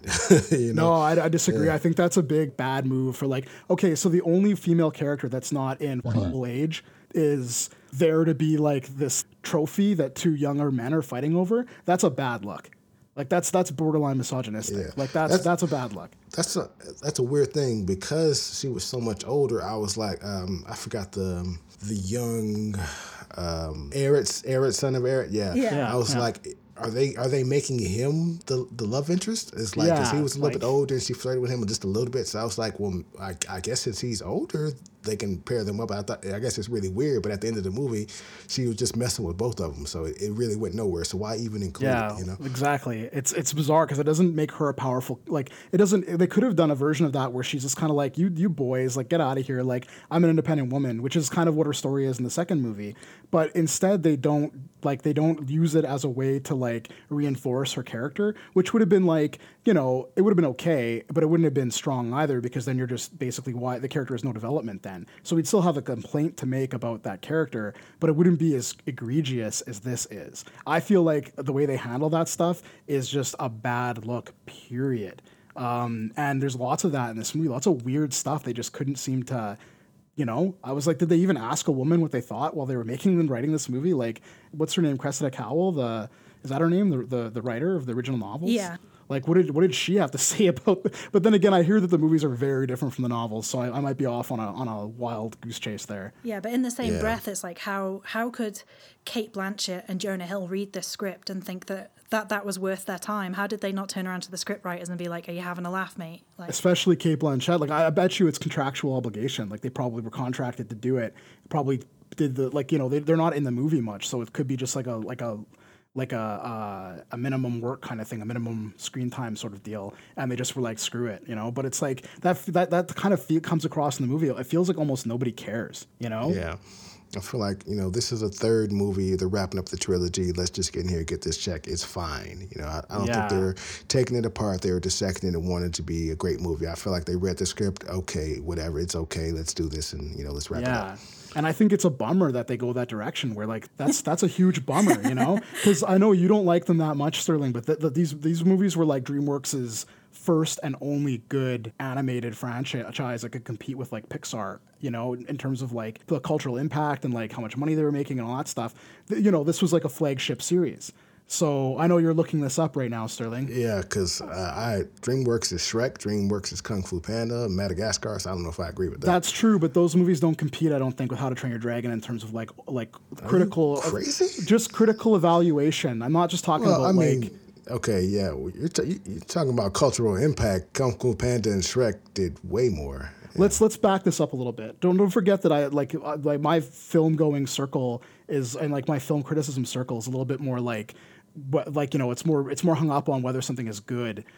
So like for a long time, the consensus on these movies has been DreamWorks hasn't been able to get a series that has both the success financially and the pop culture impact and like decent, strong themes and good storytelling. The way that Pixar does, like almost every movie they make is got all of those things. Shrek has the pop culture impact and it made all the money in the bank, but those movies were dated the minute they came out and they're kind of shallow, right? Like like they're not the same kind of thing. Neither is Kung Fu Panda, although Kung Fu Panda, for my money, is a better trilogy than How to Train Your Dragon is. We can go on and on about DreamWorks, but I think How to Train Your Dragon was, if not their flagship series, then definitely, and I mean, don't forget too, the last Shrek movie was years ago. So like, it's kind of what's left. My point is that it's a bummer to release the last movie in a series. Even Kung Fu Panda 3, which wasn't as good as Kung Fu Panda 2, was not this weak. It still expanded on the world, gave a lot of character depth with the main characters, added a little bit for the side characters, did all the things that a good sequel should do. And this movie just seems to I don't know, man, drop the ball, I guess. Yeah, no, I agree completely. It does. I don't understand how the screenwriters got to the third movie and thought, we're going to do Dragon Catchers again. I don't understand the logic of the series. Yeah. And it's just like, it's so... You've seen that before. I'm so bored of it. As soon as it started mentioning Dragon Catchers at the start of the film, I almost got up and walked out. I was like, I don't want to sit through another hour and a half of them fighting dragons and doing the whole relationship thing. I wanted something different, and I was so disappointed because I was so looking forward to seeing it. And the fighting looks cool for like a second or two, but then they just drop it. Like there's not really an action scene in this movie. And Toothless has no big awesome dragon to fight, so he has no antagonist. And so the ending scene where he like breaks out of the thing, it's just a recall to the first movie when he breaks out of the cage thing that Hiccup's dad puts him in. So there's just a lot of stuff like that where they just don't make anything bigger or cooler or more interesting, I will give a positive compliment to the movie. Just like we talked about with Skyscraper, the disabilities here. I think both Toothless and Hiccup had really good storylines so far as that, because Hiccup was missing at least a portion of his leg, and at the beginning he kind of played fetch with the bottom of his leg, and so they never showed him being disabled, and they never showed it being a crutch to him. It's just part of who he is. And at the end, when he sacrificed that little portion of his leg to save his life, he's like, this leg isn't me. It's just it's a tool I use, but I'm still me without the leg. So I think that was very positive. And same thing with Toothless, to where I think that whole first half before Hiccup gave him the fixed thing where he could fly on his own, the back portion of his tail, whatever. I think that really was a good demonstration of a person with disabilities just feeling that, that depression, I guess, because they did kind of show him before he had that love interest, he was okay needing Hiccup to get around. But then when he had that love interest, and her flying around and him just kind of being sullen when he couldn't get off the ground, I think that it really showed in, his, face or whatever, just the sadness, I'm not equal, I can't do this on my own. And then when they gave him the prosthetic, he became whole again, and he was joyed and all that kind of stuff. And he just...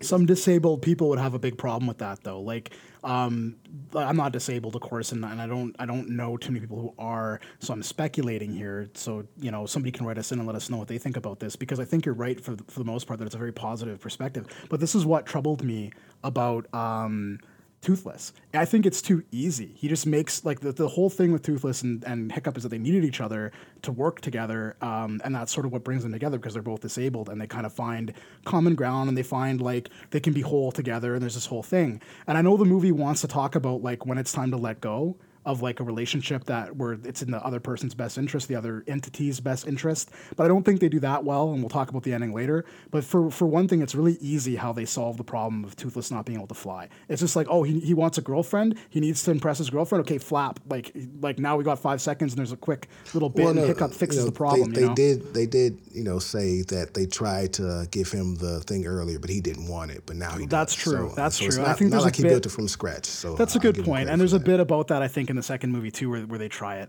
So maybe I'm wrong about that, but I mean, I think. Well, speaking of that, I do want to kind of add that they are showing him to be as a genius, mechanical, whatever. I can build anything out of anything. And I don't think they did a whole lot with that either.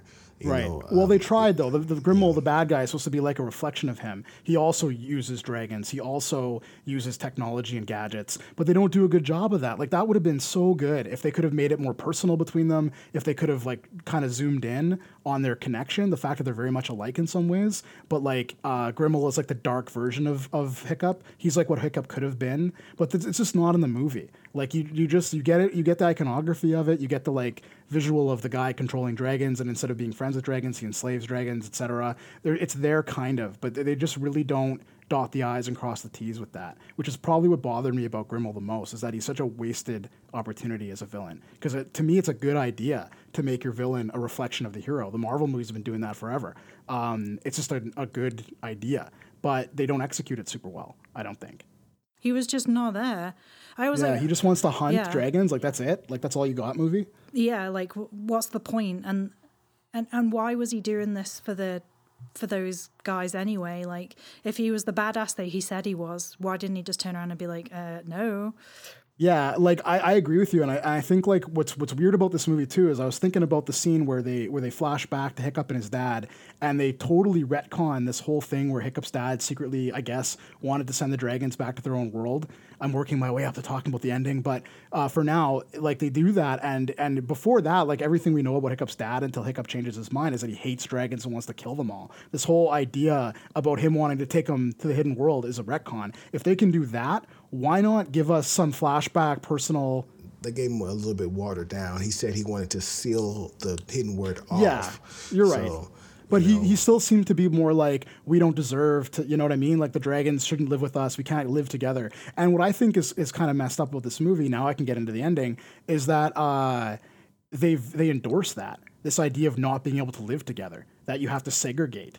Yeah. You know what I mean? And that's really bizarre to me and hollow. And like, I know the ending, the very ending where Hiccup brings his family to see to see Toothless's family is supposed to sort of like ease that a little bit, but it didn't for me.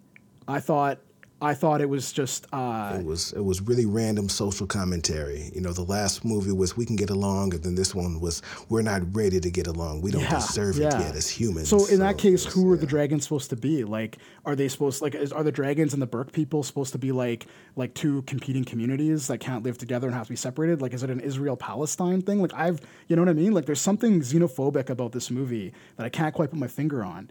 And I would have thought that it was my own filter, like me looking for things, but I've seen actually quite a few reactions, at least to the second movie, that kind of are starting to question, what are these movies doing with this stuff? And so I'm starting to think it's a pattern. How'd you feel about the very end, Sam? I didn't get it. I'm still sat here trying to process it, I think, because I only saw this a couple of hours ago. I haven't really sort of like kind of got my mind around what happens. I'm kind of like still processing it, but yeah, I'm with Evan on this. I don't really understand like the kind of like social commentary, so to say, on the segregation of dragon and humankind. Like, I mean, they spent the whole movie series up to this point being like, oh, we can live together, we can live in harmony, we can be friends. Look, dragons are just like us. Like we can be friends. They're just misunderstood. And now it's like, humans are crap. Let's just go back to your hole in the ground. It's kind of bleak. Like it ends in this place where it's like humans suck, but we'll get better someday. Yeah. And like from like an execution point of view, I thought the ending, like Hiccup's voiceover. I had a huge problem with that voiceover. Yeah, I thought it was really especially bad in this movie. It's always kind of bad. Jay Baruchel just wasn't put on this earth to do voiceover, but every movie has him narrating the beginning and the end. But in the end, in this one, he goes on forever. He never shuts up, and it just reinforces how trite the ending is. No, I mean, that I didn't necessarily have a problem with. My problem was he was saying some humans don't even believe they exist. Some humans believe they were fairy tale. He's like 10 years older. His kids are like 5 and 6, okay? This isn't 100, 200 years ago where humans have lost the of proof. course, the logic bothered you. There's this was all the dragons close to, the hidden world or whatever. There's still probably dragons out there. If not, they're dragon bones. This was like 15, at tops. Maybe they waited 10 years to have kids or whatever. This is 15 years later tops, okay? It's ridiculous because it's almost like they're doing that fantasy movie thing like that King Arthur and Robin Hood did, where they try to pretend this is the real world, but this is the before time, the long, long ago. And these people with the dragons became regular Vikings that eventually went on to rape and kill their way across Europe. And then all the Chinese and Mongolian coded people go back to their homelands, and everybody just forgets about dragons and the like imperial era ships. It's all very ridiculous. If you're gonna have the dragons anyway, there's no reason for one thing for all the Burke people to be white. That's one thing. There's no reason to have your people of color only be villains or dragons. And then there's this whole idea of like sealing the dragons away because humanity's not good enough. You don't need to do that.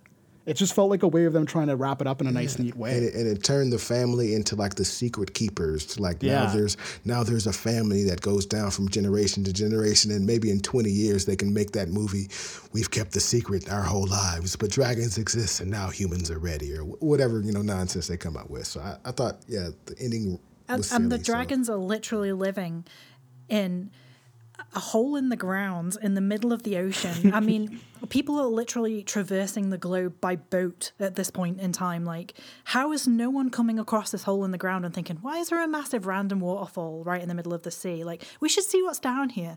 Like, and then also you've named the movie The Hidden World, and we get 10 minutes. Not even. It's like a quick it's a quick montage of them flying into it, which is admittedly pretty cool, although it is a rehash of the secret dragon nest in the second or first movie. Yeah. So Sterling's right about that. But like then we get this whole thing where Toothless is the king, and then that's it.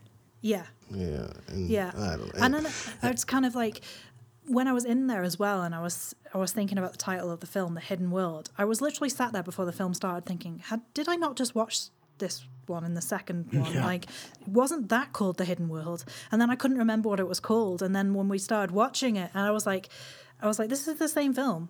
Like, this is literally the same film. You know, if I watch it, like, I'm glad that I didn't watch the second one again right before watching this one. I was thinking about doing it, and I didn't, and I'm glad I didn't, because if I did, I would have hated it like 10 times more, I think. Okay, let me just pile on the ending since we're ranting about it. So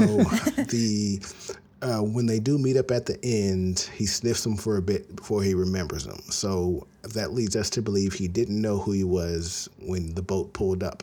So why was Toothless there with his wife and his kid? Did they just sit there and just chill? Are they the gatekeepers? He brings his kid out to protect the land. Yeah, it's that too made convenient. no sense. Yeah, and then on top of that, so that I guess this adds to your point earlier about them mixing the Night Furies and the White Furies or whatever. Because now his kids aren't like a gray color or whatever. They're Dalmatians. I know. Black and white spotted. Yes. So I was waiting for your the rules just fall apart here. So I'm just race stuff aside. Now they're spotted. So she is an albino, but they just never mentioned she was an albino. Or no, she's not an albino because albinos just lack a melon. So No, her they're kids like will come out dogs. regular. Yeah, They're like So like. it's just what is the rules. The rules. Yeah, So, yeah. That stuff Yeah, doesn't bother me as much, except for the optic stuff. Like, I mean, Yeah. there's that. You ever see? Okay, so what it reminded me of was the movie Treasure Planet. Did you ever see that? Yeah. I actually like that. Yeah, it's. I think it's a great movie. But in Treasure Planet, there's this bit where the dog and cat aliens, they have kids, and then their kids are, some of them are dogs and some of them are cats, and it's like it's really, it's the kind of kids movie logic that doesn't bother me, but it's also in that particular case really hilarious. And I think in How to Train Your Dragon 3, if it wasn't for the weird racial coding and the weird sexualization of the Light Fury and all that kind of stuff, I don't think it would have been a big deal that they have splotchy skin. Like, I don't think that would have really bothered anybody but you. But I think, like, what do you make of it in terms of this idea that it's like there's like some racial coding going on here? Like, what is the idea there where they're like, you're not white or black or some mix, you're actually this weird splotchy. That's the race mixing, we're promoting black people and white people getting together kind of thing, but we don't want to go so far as to have mixed kids, so it's just fun kitty. So we're saying it but not saying. I don't know. It was problematic for me. So I don't want to go on a rant. We've kind of been over this. We've dug it into the ground. You know how I feel about this. I mean, at the end of the day, Evan, kind of, what are your final thoughts on the movie? I called it a rehash quill earlier, and I think me and Sam have echoed a lot of the same problems where it felt like a movie we had already seen because they just can't stop recycling stuff from the earlier movies, and way beyond the point where it makes sense for a sequel. But I think the one thing I didn't mention that is the most damning part of this, like we kind of talked around it, but to me, is the low stakes. Everything is too easy in this movie. Nobody has to die for there to be stakes. But it was significant that Hiccup's dad died in the first movie or second movie. There's like significant cost to the heroes. And in this movie, giving up the dragons and kind of slapping the whole premise of this trilogy before that point in the face and saying, nope, that doesn't work. That is the only loss that we feel. And so the rest of the movie up to the last 5 minutes is so low stakes that it almost feels like, like you're watching somebody play a game on God mode. Yikes. Yeah. All right, Sam, what about you? Final thoughts? I mean, yeah, I'm the same as Evan. Like, this film was just a rehash of the second one. There was nothing new about it. The plot was the same. Nothing, again, like Evan was saying, there's nothing high stakes. I just completely agree with everything Evan just said, basically. But I wanted something completely new. I wanted it to be a massive, like, let's say goodbye to Toothless. Let's, say goodbye to the series. Like, this is it. This is the end. Let's go out with a bang, basically. And it fizzled. It just was a complete misfire. If there was a writer's strike going on, I could kind of see why they would rehash something, but we're not in the middle of a writer's strike. So why is there nothing new about this? I don't get it.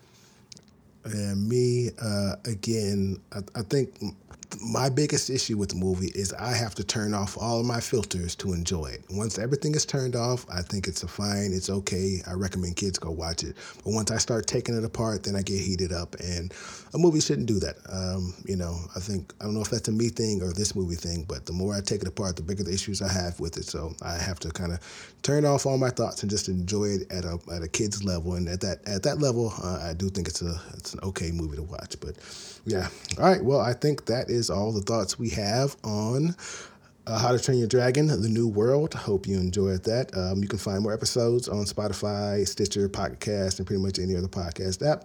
What are we doing next week? Next week we're actually going to do a bit of a fun one.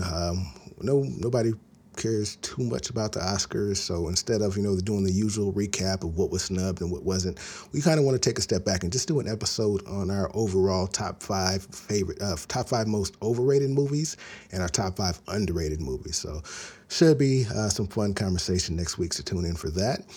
Again, next week we are going to announce the winner of our little contest, so don't forget to write in to sirsmovies@gmail.com or join the Sirs Movies Facebook group and write a little post about what your favorite animated movie was and why. Again, the winner will receive a copy of Black Panther. All right, don't forget to follow us on Twitter at Sirs Movies as well. And I guess that's it. Where can we find more of your work on the internet, Evan?